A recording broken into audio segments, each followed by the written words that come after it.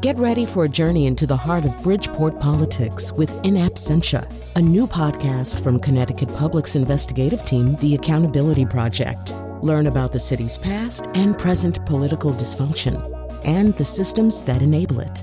Tune in wherever you get your podcasts. Funding provided by Joe Zimmel and Valerie Friedman. Welcome to The Nose. We have done an unusual thing for The Nose. I mean, it's not unusual for people to read a book, people to read books. I've heard that people read books, and they read Stephen King books, probably more than they read any other kind of book. So it's not that unusual. But usually on The Nose, we're talking about television, movies, music, and because books take a long time to read. So, but we did read a book, and I'm going to stop bragging about it like it was something special. Here in the studio with me, Chris Grosso writes for Fangoria and Revolver magazine. He's the author of 3 books and host of the Indie Spiritualist podcast. Rich Holland is principal at CoLab, founder of Free Center and commissioner on cultural affairs for the city of Hartford. Julia Pistelli is a founding member of CT Improv, and it doesn't say this here. But do you still co-host Literary Disco? Yes, I do. I think that's relevant because we're talking about a book, and isn't Literary Disco, isn't it just about books? That's right. Yes, it is. Okay, then. So anyway, the book is to come. We're going to begin with a couple of other topics here. We were given a list of that appeared in the Washington Post. It is purports to be a list of the 20 defining comedy sketches of the past 20 years. And it includes, why don't we just give an example of something that it includes? Most of you will be familiar with this first one. Dad, that it doesn't work for me. I gotta have more cowbell. Don't blow this for us, Gene! Could be so selfish, Gene. Can I just say one thing? Say it, baby, just say it. I'm staring at rock legend Bruce Dickinson. The cock and the walk, baby. And if Bruce Dickinson wants more cowbell, we should probably give him more cowbell. Say it, baby. And Bobby, you are right, I am being selfish. But the last time I checked, we don't have a whole lot of songs that feature the cowbell. I gotta have more cowbell, baby. And I'd be doing myself a disservice and every member of this band if I didn't perform the hell out of this. Guess what? I got a fever. And the only prescription is more cowbell. Thank you, Bruce. So this list, that of course, is Famous Saturday Night Live sketch. You hear Will Ferrell, you hear Christopher Walken, and others. The more cowbell sketch. Many of these, three of the 20 came from Chappelle's show. 2 came from Inside Amy Schumer. 3 came from Key and Peele. A bunch of them, I think maybe 5 or 6 of them came from Saturday Night Live, and then there were sprinklings of other things like Portlandia, The Kroll Show. So I'll go to the comedy person here first. First of all, Julie, I want to go around the table just to see if anybody has a clear favorite, one that they feel is the defining of the 20. Could you pick one? Yeah. I would say I don't have one favorite sketch, but I think if you're not on board with Key and Peele as the comedy voice of the decade, then you're a little off. Like, we always look to SNL, and people put out a think piece every single week about what they're doing. But Key and Peele's voice and style has found its way into cinema, obviously directly, but they're the ones really tackling social issues, issues of injustice and things like that in a way that feels very current. So all the Key and Peele ones, Continental Breakfast, Obama's Anger Translator, and Substitute Teacher are the ones on the list. Those are sketches I've loved for years and have used to teach comedy thinking and comedy writing in the past. So I was very excited to see them on here. I also love Inside Amy Schumer's 12 Angry Men sketch, which got a lot of press at the time, and I was excited to revisit it. Yeah, that's a very grainy-looking send-up of the movie 12 Angry Men, and it has, as Chris was observing before we went on the air, a lot of Class A actors in there, the kinds of actors who were – I mean, this is sort of modern-day equivalents of some of the character actors who defined the original Henry Fonda movie. I want to say just one thing. Well, actually, I'll just go around the table, and then we'll all discuss. So, Rich, how about you? Do you have a clear favorite among this group? Well, yeah, it's going to be Obama's angry translator, without a doubt, as the individual favorite, but as a collective statement, without having any one piece be rise to the surface. To me, it's the collection of what Dave Chappelle was doing. He had this opportunity in this window about 20 years ago to provoke a conversation in a way that he's still trying to do, and it's not as effective because the conversation is here now. But 20 years ago, Chappelle, yes. All right. How about you, Chris? I would have to agree. Chappelle, I absolutely love Keegan and Peele. The More Cowbell skit was phenomenal. Little known fact that gentleman was not actually, it was a completely fictitious character. He was never existed. Blue Oyster Cult had over 20 members. That was not one of them. So it was a joke. The Bruce Dickinson thing, people often get confused with Iron Maiden. It was not in reference to him. He also did not produce that song. He was producer of that album. So that was funny. But Chappelle, very quickly, I absolutely agree with. I think without Chappelle, you may not have had Keegan and Peele, who I absolutely love. But what wasn't mentioned in this list that surprised me was in the third season, they were airing after Chappelle left, and you had Charlie Murphy and Darnell Williams doing the sketches. They ran a Pixie sketch, where it's basically just each race and depicting them, as they're seen.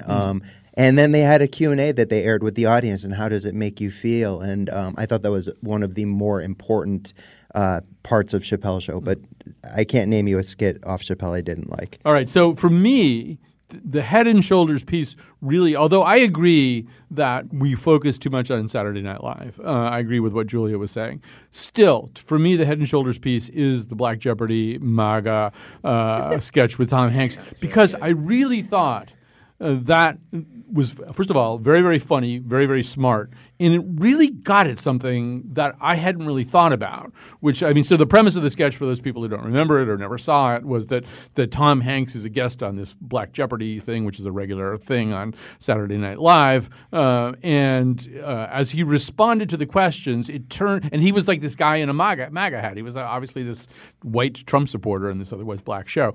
But it turned out that his feelings of disenfranchisement and being screwed over by the system and not trusting conventional sources of authority were very similar, uncannily similar in some ways, to the way the black contestants and the black host, played by Kenan Thompson, thought about it. And in the middle of that election season, I just really hadn't thought about that way.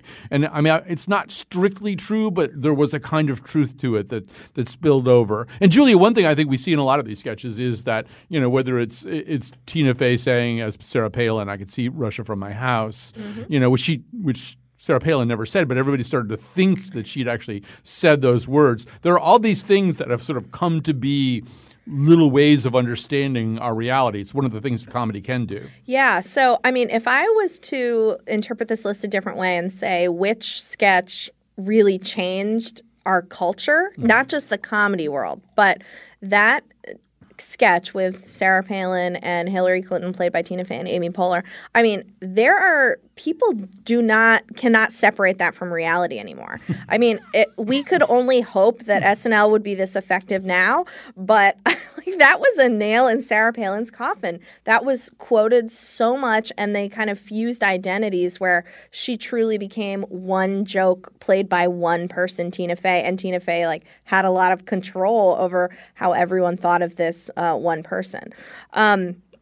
So yeah, there is a big impact there. And I think that all of these sketches, all the best ones on this list, and let me just say, whenever there's a list, it's easy to be like, this thing's missing, this thing's missing. But this list does have a lot of great sketches in it that raise big questions and just kind of let them hang. That's what was good about that Black Jeopardy sketch. That's what's good about some of Amy Schumer's best stuff is the another one we haven't mentioned yet is the I can't say the title of the sketch, but it's the last day. Fornicatable day. Last fornicatable day. So famous actresses are celebrating when they're no longer sexy. To the public and the industry and stuff. So that they just kind of, good sketches present a truth and a situation and let you kind of chew on it, and then the culture takes it from there. All right, let's hear a little bit of that last fornicatable day, less sexually viable day sketch, whatever you want to call it. You'll hear the voices of Amy Schumer, Patricia Arquette, Julia Louis-Dreyfus, and Tina Fey. Is it someone's birthday or? Oh, kind of the opposite. We're celebrating Julia's last couple day. Yes, salute. I'm sorry. Did you say Julia's last couple day? Mm-hmm. What is that? In every actress's life, the media decides when you finally reach the point where you're not believably f***able anymore. I mean, how do you know? Who tells you? Well, nobody really overtly tells you, but there are signs. You know how Sally Field was Tom Hanks' love interest in Punchline, and then like 20 minutes later she was his mom in Forrest Gump. Or you might get offered a rom-com with Jack Nicholson where you're competing with another woman to him. Or you go to a movie set, you go to wardrobe, and the only thing they have for you to wear are long sweaters, like cover you up head to toe kind of thing. Right, or like the poster for your movie is just like a picture of a kitchen. Yeah, with these very uplifting and yet vague titles like Whatever It Takes or She Means Well, that kind of thing, right? But that's probably the least funny part of the skit, but it's also the only part that we can run because almost everything else. But it was odd, too, because, Rich, at one point we were discussing whether to talk about as a topic Dennis Quaid marrying a much, much, much, much, much younger woman. And before we knew about this list, I actually threw that sketch at you guys because I think about it all the time. That because one of the jokes in the sketch is that Bruce Willis is not marrying somebody 39 years younger the way Dennis Quaid is. He's marrying a baby lamb. And I mean, there is a lot of truth in the comedy there. I think that the best comedy is rooted in that. It's rooted in something that's truthful, something that's topical. Well, actually, I'm gonna reverse that. The best comedy now seems to be rooted in that, right? Mm-hmm. And yet, when I was thinking of the sketches that I remember best. Right? Mm-hmm. They have none of that in it whatsoever. Right. I mean, I grew up with comedy that was just completely absurdist stuff. And that frankly, none of it really aged well, right? Because I look back at it and I'm like, well, this isn't culturally relevant anymore. This doesn't challenge anything. So I'm just looking at the sight gags for whether they're well executed. This idea of topical content, and how something like this clip that we were just listening to overlays with, what was it, Dennis Quaid at 65 marrying somebody 39 years younger. Yeah, that's something to discuss, not because of what Dennis Quaid is doing, but because of what the judgment that's passed on others, on women who might be in that position, and it's interesting how many folks would say where Dennis Quaid is disgusting or what have you, which doesn't affect me one way or the other. I mean, do your thing, man. But can the place of comedy around these topical issues is a thing that we've discussed a lot on this show. And where's the line, and are we crossing it, and is there a line, and do we have to honor it? Is another big question, and I'm still on the fence of that. I mean, I watched some of these Chappelle clips. I'm like, oh my God, dude, this is really crossing the line. Right. And there's, I mean, I want to come back to that because I do think that's the thing worth talking about. But I think also, so Mike Nichols, in some documentary I saw about him, he said this thing. He goes, there's only two reasons to do a joke, because it's funny and because it's you. And by you, he meant because it's everybody that says something that, everybody can identify. And, Chris, to Rich's point, so there's two Keegan-Michael Key sketches in this list that are driven by him. One of them, I think, fits into Rich's category of timeless. One of them is just this substitute teacher who can't pronounce anybody's name correctly. And I find it I watched it more than once today. It is funny just because of his level of commitment to it. Yes. He is just going off the rails because he thinks people are saying their own names wrong.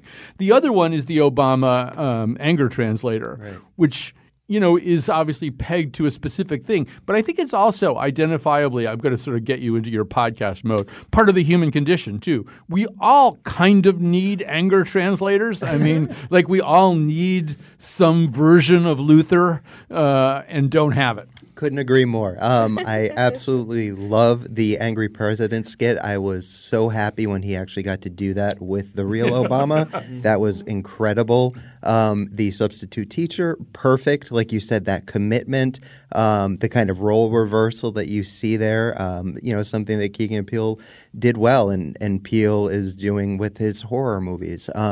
But absolutely, when it comes to the human condition, like it was just being said by Rich about Chappelle's show and crossing lines and human nature. And I'm an equal opportunity offender. I will throw myself under the bus just as quickly as anyone else. But I think that it is exceptionally important to find an outlet wherever it may be, whether it is comedy or music or literature or whatnot, in which maybe we don't feel right expressing that, but, we can laugh at it and in a way purge that out of ourselves. Right. So I want to talk a little bit about how well some of even this material ages. Julia, I mean, the Chappelle stuff is meant to kick tripwires and make us uncomfortable. There's this racial ethnic draft thing where the ethnicities and races are drafting racially or ethnically ambiguous people like Tiger Woods into their midst, and a whole bunch of stereotypes are being called up, and we are meant to squirm a little bit by some of the things that commentators are saying. But there was also one, I think from Mad TV, about a character named Ms. Swan, who has kind of an ambiguous sounding accent and is kind of clueless and a little bit rude and is holding up a Starbucks line. And I was looking at that. I was wondering if you could even do that in some contexts anyway in 2019. Yeah, that's a really interesting question. And, I've thought about this recently. Mrs. Swan reminded me that it's crossed my mind several times that people have stopped saying the Pat sketch from SNL is like the funniest thing ever, where you don't know if this character is male or female. And that should rightly die, right? We all know now, like, whoa, the entire premise, there is no – we got to pull the rug out and let's never speak of it again. And I think it's okay for things to have their moment and go away. A lot of these sketches, I think it's really important for the public to understand, are not meant to last forever, particularly SNL. Like, it's actually really not great to compare that to Key and Peele, because one of those is written and produced in a week, and one of them is written and produced over the course of like a year. So they're serving different purposes. They're quick meals, quick takes, hot takes, and if they miss and they die, it's okay, and we don't have to worry about it, but maybe we shouldn't keep like bringing it back into the culture and the conversation. And it's one thing that I think is great about this list is a lot of people taking the mantle of their identity and like going at their own thing from their own like very strong perspective. And Amy Schumer's gotten a lot of flack, rightfully, for things she's done when she stepped out of her lane. But when she's in her lane, there is nobody who can like really skewer some of these like, you're calling me ugly, like I should wear more makeup kind of thing. So I think she's brilliant with that. And a lot of the stuff that we love about these are people really grappling with identity. Most of these are identity-based sketches.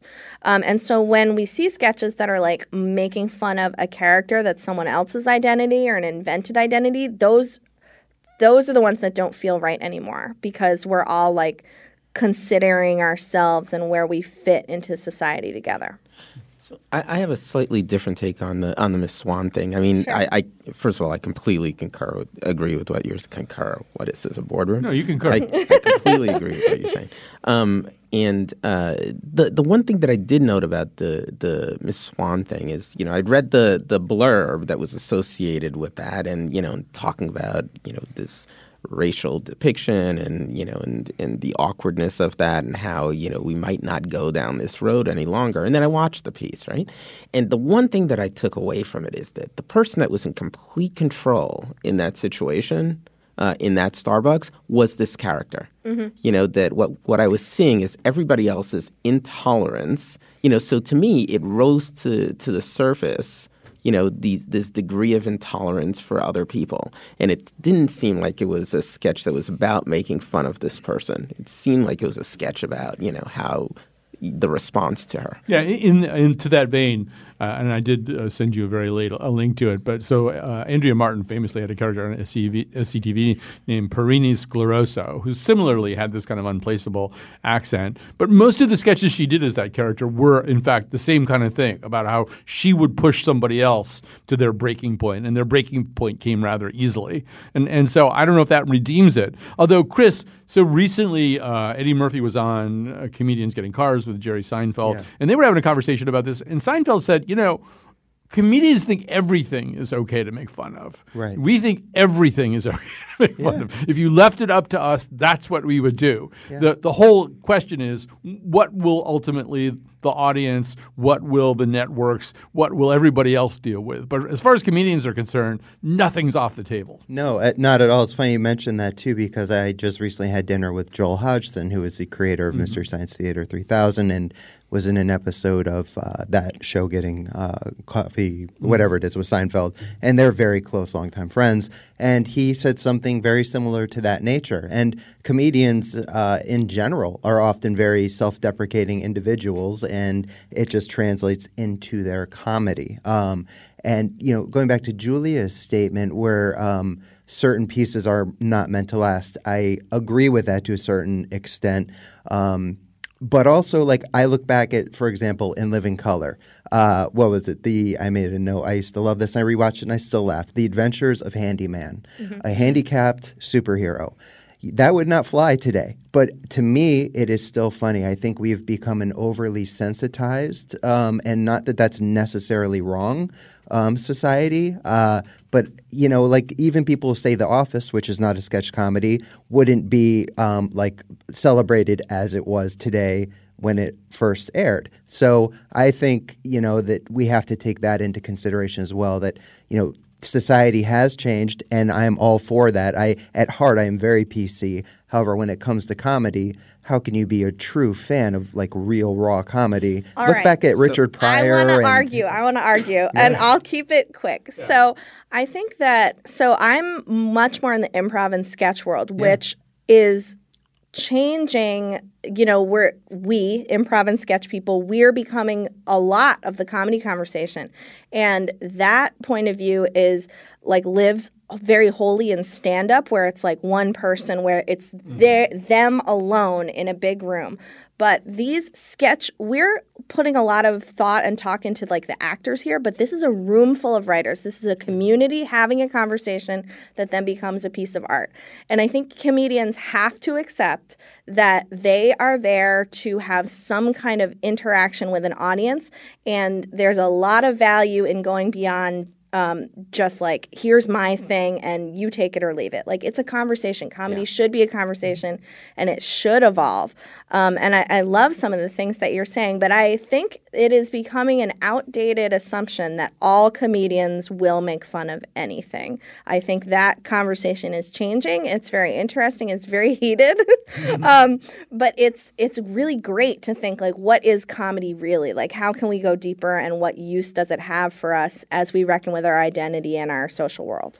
All right, we have to go to a break right here. We're going to go out with one of the you're reminding me of the fact you were on the most recent Chappelle special show, right? Yeah. And I didn't like it. You didn't like it, and I did. So we could have another heated conversation. Anyway, we're going to go out. We're going to go out with Lazy Sunday, which is one of the other 20 nominated indispensable life-changing sketch things. This is by Adam Sandberg and Lonely Island, I think they're called. And so here it is. Lazy Sunday, wake up in the late afternoon. Call Parnell just to see how he's doing. Hello, what up, Parn? Yo, Sandberg, what's cracking? You thinking what I'm thinking? Party up, man, it's happening. But first, my hunger pains are sticking like duct tape. Let's hit up Magnolia and back on some cupcakes. No doubt that bakery's got all the Bob Frosty. I love those cupcakes like McAdams loves Gosling.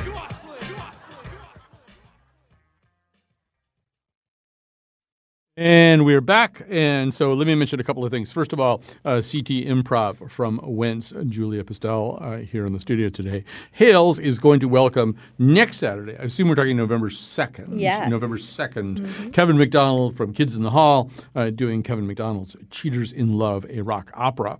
And then on November 13th, we are going to have our 10th anniversary party for the Colin McEnroe Show, which we've had like 82 meetings about. It feels like our 5th anniversary meeting. We had one meeting, but I don't know. Anyway, it's going to be at Black Eyed Sally's in Hartford. You need to get tickets. They are available. We're going to put up a link eventually, but right now, if you can remember this, it's cmsanniversaryparty.eventbrite.com. That's cmsanniversaryparty.eventbrite.com. Or just wait until we put the link up, at which point it'll be sold out. Anyway, that's November 13th at Black Eyed Sally's.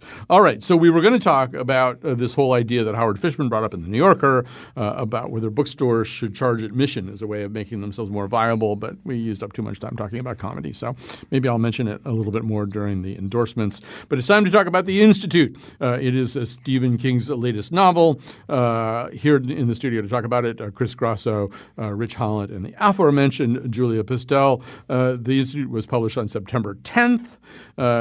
It's I guess not entirely clear how many novels Stephen King has actually written, but 61 seems like an acceptable number. It's his 13th novel this decade. He is 72 years old. The television rights have already been secured by David Kelly and Jack Bender, and for a limited series.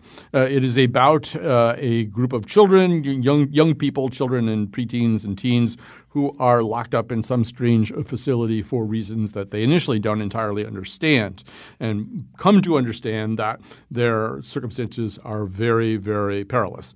That's like a very poor job of describing it, but that's we just have to start somewhere. Dun, dun, dun. So Julia, you're kind of with 15 Stephen King novels under your belt. In one way, you've only scratched the surface if there really are 61 of them. On the other hand, you're kind of a Stephen King scholar. I do not consider myself a super fan, and I think people might hear that number and be like, whoa. But if you actually think about, Carrie, The Shining, all of his big ones, he's written so many books that are in the conversation, even if you've only experienced them through the movie. But I read this and I was like, yup, this is him doing his thing. It's kind of a classic Stephen King in that it's a bunch of kids. He's always all about like some violent bullies, even when they're unnecessary to the plot. There's power struggles, and of course there's this like telepathic element to this book, which is not a big spoiler. It comes out very quickly.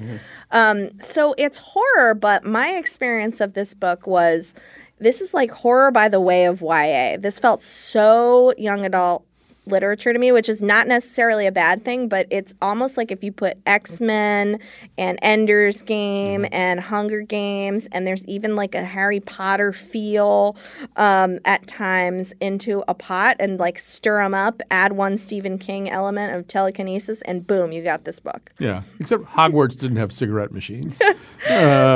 So yeah, and we should say this is a little bit, I mean, if people have a preconceived idea of what a Stephen King novel is, although he violates that assumption about him again and again with books like Hearts of Atlantis and stuff like that. But this is one where there aren't any scary, horrible people or creatures who have unusual powers or supernatural abilities.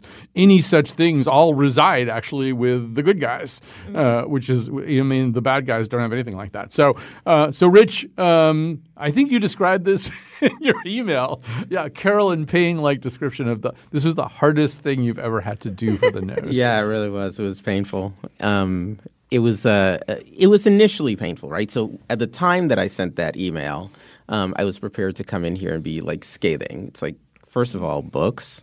What's going on with that? Wow, Rich. We'll never do it again, I promise. And secondly, Stephen King. It just wasn't working for me initially, right? So it was the way the book was set up and the way it was written at the beginning. It just felt sort of like X-Men go to X-Men bring the cast of Mayberry to Maine. And it just wasn't working. Everything was just sort of Sheriff Buford-y, and it wasn't pulling together at all. And then as he started getting into less of the setup of characters and more into what I think that he does masterfully, which is create these really complicated plots and tells a story well, like unfolds a story well. Then it got interesting. Then I got hooked into it. And I completely agree with you on that point, Julie, about the X-Men thing. That's really what it felt like, right? And it even, it had that sort of, can we champion for the super children who are being, who have all these forces coming, attacking them. I also, and I know that, that Chris and I disagree with this a bit, I saw a big stab at this current administration in this book. And in reading King's statements about it, his statement was that that all this stuff happened after he was, pretty far along in the book. And I don't know, man, he gives the dates and they don't really align to it not having influenced what he was putting in this book. There is a sense that the government is sanctioning these removal of children, and there's a number of mentions of this administration. I think that there are 5 or 6 mentions of the administration throughout this book, in really kind of that sound like Stephen King's tweets about the administration, basically. Not that there's anything wrong with it. No. I'm a big fan of bashing the administration, but let's call it what it is. All right. No, so Chris, how about you? How did it land for you? I loved it. Absolutely loved it. I have not read much of King's latest work. I've started a few books, and they just haven't really resonated. I read this coming off of just finishing 4 of David Wong's books, the John Dies at the End trilogy, and then the Futuristic Violence and Fancy Suits, which a lot of people probably aren't familiar with, but they are absolutely absurd and insane books that are brilliant, in my opinion. So even though this was a bit of a lighter read for me, I also still found it very disturbing, very visceral. It was captivating, and I felt very beautifully written. Full transparency, I have been in institutions myself. Of course, nothing like is depicted in this. And you do have some psychokinetic powers, too. I mean, I thought we weren't going to mention that, but fine. But no, like just being in an institute in and of itself, which I've been, like I said a few times, can be very traumatizing. So that was part of my visceral reaction as reading it. One thing that I loved was that I'm not familiar with YA literature. I've never read it. I know what Rich and Julie have mentioned, but for me, I did make a quick note that it did feel like classic King to me. It featured the youth relationships, like from The Body and It. It had children with special powers from The Shining and Firestarter, the mysterious evil from The Stand, Tommyknockers Christine, and then you have these gnarly villains from like Misery and Storm of the Century. And those to me are essential King elements, and that's part of what I loved. And I have more notes, but we'll and that's interesting. If I could jump in here, because one thing I've gone around with other friends is did Stephen King actually, did he influence the YA genre himself? Did he start a lot of these current, trends and feels in that kind of fiction? So I think that's really interesting. But it felt young to me in a way because it's it doesn't have the, crazy sex elements of his, earlier work. It's just, kids being kids, banding together adorably, Stranger Things, boys on bikes, that kind of vibe. Right. It's almost kind of a Nancy Drew. Yeah. They'd have little sexual stirrings towards each other. They feel something going on. They barely understand what it is. What am I feeling right now? I just want to quickly just do a little context for myself. I got hired a few years ago to interview Stephen King on stage. I didn't know the people who hired me. I hadn't really read very much Stephen King at that point. And then I gave myself kind of a crash course. I read. Did you do 11/22/63? Yeah. Did you do that one? Okay, that was a big lift. So I think that Stephen King is popular because he is us too. Margaret Atwood and Jonathan Franzen are way better writers than Stephen King, but he's a master narrator, and he's us. He's so close to us, to the sort of regular people. I think in some ways the fact that he isn't this supreme stylist is one of the reasons that he catches hold of us. And so I was a little bit like Rich. I was having a little bit of trouble with the clunkiness of the prose and the this and the that. But I also My significant other was away, and I was starting to get a cold. And so I just sat down and I read it in like 2.5 days. Yeah. And it's a really long book. And he does pull you right along. I think, Rich, even you had that experience that ultimately you just give up. Okay, Stephen, you win. You got me. I'm in for the whole ride. I want to see how this comes out. He writes with joy. I think that when I first started reading his books, I was like, I'm noticing adverbs. What? Ew. And then I'm like, whatever. This is a man like having fun with his creation and clearly writing fast and writing like a lot. And they do feel like speed reads, but it's a 600-page speed read. So you get to have that joyful feeling for a long time. And that's really special. I really enjoy that. So I do want to address that a little bit too, though. I found that some of the joy in place of as a substitute for craft for precision and let alone accuracy in parts of this book was distracting to me. Some of the language just kicked in everything that I learned in middle school not to do. And I understood through reading this why you shouldn't do it, because it wasn't contributing, And there was this one piece, it's a pet peeve of mine, right? Is hold on to your storyline and be real in the moment. There's this point in which, early on, in which one of these characters had taken an Uber someplace, and then he talks about when he got to the destination that the first thing that he did was pay his Uber driver. Like, wait, what? Yeah, I had a similar problem. That throws me. Later in the book, there's the guy who's the head of security at the highly defended, high-tech quasi-government Black Ops Institute. Does not know what the term HVAC means, which sort of struck me as pretty unlikely for somebody with his set of responsibilities. And on a facing page, King totally screwed up and made more clunky and more wordy Mike Tyson's famous quote, "Everybody has a plan until they get hit." And I want to come back to Julia on this for a second because I want to talk about editing. But I also think, Chris, not to pigeonhole you as the spirituality guy, but there's a way in which I think one way that King hooks us is we really do have, I think almost in a Kantian way, most of us, this real problem with injustice and with wrongness, with bullies, with unfairness. Yes. So there's a point in this book where you think everything here is so wrong and so evil and so dark. I will not leave my seat here with this book until this gets fixed. And that's one of the things I think he's really good at. And I agree, and a big part of that passion and the reason I feel that way is aside from being an author myself, I spend a lot of time working with youth ages 13 to 18 in residential mental health and healing facilities, and I know the pain and struggle that they're going through, and that is horrific. Like I said, I've gone through it myself, and it is horrific. And there was a quote that I think segues nicely here that I read in the New York Times that I brought addressing this novel, and I'll just read it very quickly. It was an article that was titled, "The Institute Might Be Stephen King's Scariest Novel Yet." It was published last month by Laura Miller. And she wrote, "How does a human being become someone who can regard the abuse of children as first, a necessary evil, and then finally as a matter of routine? That's a question with undeniable political relevance at this moment. King has made his contempt for the current president, his administration, his policies abundantly clear on Twitter and in other public statements. The Institute, which takes more than one overt dig at Trump, ruminates on the people who carry out the administration's policies on the ground, the sort of working folk he usually champions for." So, I thought that was very relevant both to that question of how do these people that work at the Institute come to a place where they're okay in their lives with what's happening to these children.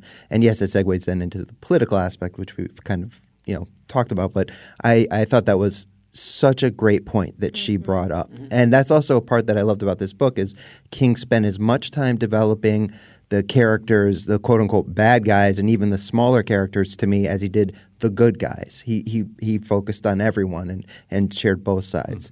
I do want to bring this thing up with you, Julia, because we were talking about it as we were heading in here. And I have a little bit of experience with this myself, as I used to be a published author before I turned into a hack or whatever it is I am you're now. Probably still published. Well, I am still published. But so one of the things I know is that editing isn't what it used to be. But, I find myself looking at this thing, and to Rich's point, why isn't there an editor going, well, no, you don't actually pay for Uber. No, a web browser and an internet provider are not the same thing. No, that guy would know what an HVAC system is. No, that's not the Mike Tyson quote. Is it just because King is so big nobody can tell him change your manuscript, Stephen? I mean, I don't know what really happened here, but I think it's probably a combination of his fame and everyone just trusting, people are going to love it. But also, we do not value editors in our newspapers, in the publishing industry. I mean, Colin, you probably know better than any of us here, like how much those roles have been cut down and hidden and, just completely destroyed. So if we want, truth in our world, if we want to feel like the things we're reading are representing any kind of care and reality, we should always push for things to be edited better. Like, these things sound nitpicky, but they're important. They add up over time. And actually, to bounce off Chris here, one of the things that I found most compelling about this book was this kind of plot twist that this institute had been around so long that, they're not really keeping it that perfect anymore. That the key to getting out or escaping or whatever is the entropy that has taken over and the laziness when people aren't paying attention to the fine details. And it is absolutely amazingly poetic that King himself isn't really paying attention to these details. There's dust on this book. There's things that could have been fixed up just to make it feel that much more perfect. Yeah. But okay. Yeah. Good. Last comment. I was going to say that seems like a contract that he wants to make with us, though. That he wants to make that I'm going to give you this thing, and I'm going to give you the capacity to suspend disbelief, but you're going to have to go on the journey with me. Yes. You're going to have to not criticize it. You're going to have to let it go. Yeah. Well, and he's written the best book on writing. Yes. Stephen King's On Writing is the book about writing, and it's all about that. It's all about audience and believability and have fun, and we consume and create art for a purpose, and that purpose is emotional and joyful, and you should just go with it, and you should give it to your audience. That is a great book. It's basically a memoir disguised as a book about writing, but it's both, really. All right, so we have to stop there, but the book is The Institute by Stephen King. You can either read it or not read it. It won't really ultimately matter to Stephen King. He's going to be fine, I think. He's happy. Yes, right. We'll be back with some recommendations after this. Where Stephen King is not the devil. I want to be in a place where Stephen King is not the devil. Can we get along? Can we get along? Tell me, please, can we get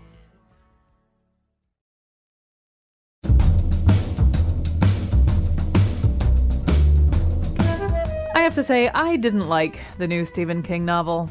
I took it with me to read on vacation. I was staying at this huge, otherwise deserted hotel that was snowed in up in the Colorado Rockies. It just didn't hold my attention. Today's show was produced by Jonathan McPants, with help from me, Kyone Wolf. The part of Bill Curry was played by Scatman Crothers. On Monday, we'll be back with The Scramble. And now, back to Colin. Okay, let me just do a pre-endorsement recommendation, which is because I think we all really were interested in this piece by Howard Fishman that's in the New Yorker about whether or not bookstores, as a matter of survival, should charge an admission. It's something that's been tried in other countries. You pay $5 to walk in the bookstore, and then that's subtracted from the price of your ultimate purchase. And so read it. If you want to have your own little nose in your house or something, you and one or two other people read it and then argue about it because it's a really good thing to discuss. We just didn't have time for it today. All right, so let's get down to real recommendations. Julia, you go first. Sure. So my recommendation, I just listened to the audiobook of Circe by Meredith Miller, which was an amazing book. But my real recommendation is the woman who read this audiobook was unbelievable, and I'm going to go find everything she's ever read. Her name was Perdita Weeks, and I hate when audiobooks are overperformed, and she didn't do that. It was perfect. It was a character voice, but also really honored the prose, and it was great. everybody go find Perdita Weeks. Right on. Or you can start with Cersei and just kind of spread out from there, too. Yeah, totally. All right, Rich, what have you got for us? I have two really intimate things to recommend. One of them is by this guy, Stephen King. And I didn't read the book. I saw the movie. It's called Misery. Go see it again if you haven't seen it because it's amazing what he could do in a confined space. The other is a new author. She was initially an intellectual papers translator, and she wrote her first novel called I'm From Nowhere. Her name is Lindsay Lerman. I'm From Nowhere. It's a kind of complicated but still intimate global tale of the sudden death of a husband and this sort of parallel mourning of that death and the dying of the planet, and this kind of collective reclamation of self and finding agency. It's about love in a beautiful, hostile world. Worth a read. All right, say it again. Cool. The title? I'm From Nowhere by Lindsay Lerman. All right. Because otherwise people email me and say, what was the book? What did he say? Chris Grasso, what have you got for us? Okay, I've got a couple. I'll make them quick. One. We got a little bit of time. You don't have to. All right. So one, Gangstar, one of the ultimate hip-hop duos of all time, has a new album coming out next Friday. I've heard 2 songs from it. I've already pre-ordered it. Even though it's DJ Premier and Guru who passed away from cancer in 2010, DJ Premier had stuff recorded that he had never used. I will tell you that these 2 songs brought me right back to the golden era, mid-'90s, hip-hop at its finest. He had Guru's Ashes, his urn, in his studio while he did the record. Features verses from Q-Tip, Talib Kweli, J. Cole, J. Rue the Damage, or more. I am so excited on that. That's next Friday. Number 2, really quick, Midsommar, which came out in July. For perfect season for it. For those who didn't see it, it's now just recently available streaming. I loved that movie, very Wicker Man-esque, which is one of my favorite horror movies. Also, 171-minute director's cut comes out October 28th, as if the original wasn't long enough. Number 3, drone metal gods Sun O have a new album out today called Pyroclast, which was recorded by the legendary Steve Albini, worked with Nirvana and tons of amazing people. Love it. And lastly, Ani DeFranco is coming to College Street in New Haven, and my fiancée got her tickets long ago, and it's almost sold out. If you're planning on going, go. I can't tell you how many times I've seen her. She's never let me down since the 90s. And lastly, happy birthday to Halloween, my all-time favorite movie. It turns 41 this very day. Yay! And we share the same year. We're both 41. So happy birthday, Halloween. All right. So if I should say that I'm going to have to watch Midsommar next week because we are going to do a show on Halloween that will include a meditation on folk horror, which is the kind of genre that includes The Wicker Man and Midsommar and other stuff like that. So we are going to talk about that. You'll look around the crowd at Ani DeFranco. You'll probably see Kyone Wolf. I don't think she misses too many Ani DeFranco shows either. So, for some recommendations. First of all, I was trying to think of a comedy sketch that I would recommend. And I'm going to recommend a sketch from the old early HBO series Mr. Show. I think it's called Pre-Taped Talk Show.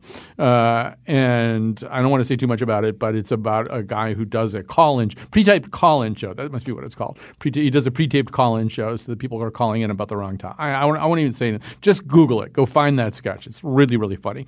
And I was trying to think of some other sort of things, like if you're not going to read the Stephen King book, what to read. If you haven't yet discovered Tana French, you should read a few Tana French novels. She's not a horror writer. She's a detective writer, but she's so terrific. And I happen to know Stephen King is like a really, really big Tana French fan. He's also a fan of an author I discovered recently that I had mentioned on the show once or twice before, named Adrian McKinty, who's born in Belfast, also was a big deal in Ireland and now lives in America. Had a big hit this summer that Stephen King loved called The Chain. I don't recommend The Chain. I read it all in one day, but it's not that great. Go back and read some of his early books. particularly Dead I Well May Be, which is his first one ever. It's just a terrific piece of kind of crime writing set mainly, in New York City and Mexico. Includes a prison escape that I think might have inspired one of the scenes in The Institute by Stephen King. So that's all very well and good, and I won't recommend anything else other than that I recommend the society and company of all of our wonderful panelists here today. Chris Grasso, Julia Pistel, Rich Holland, and yes, a quick reminder, Kevin McDonald from New Kids in the Hall is going to be at CT Improv a week from tomorrow doing Kevin McDonald's Cheaters in Love, a rock opera. Thanks to everybody who helped out today. We'll be back on Monday with The Scramble. Betsy Kaplan and I are debating topics right now. Tune in for that one, too.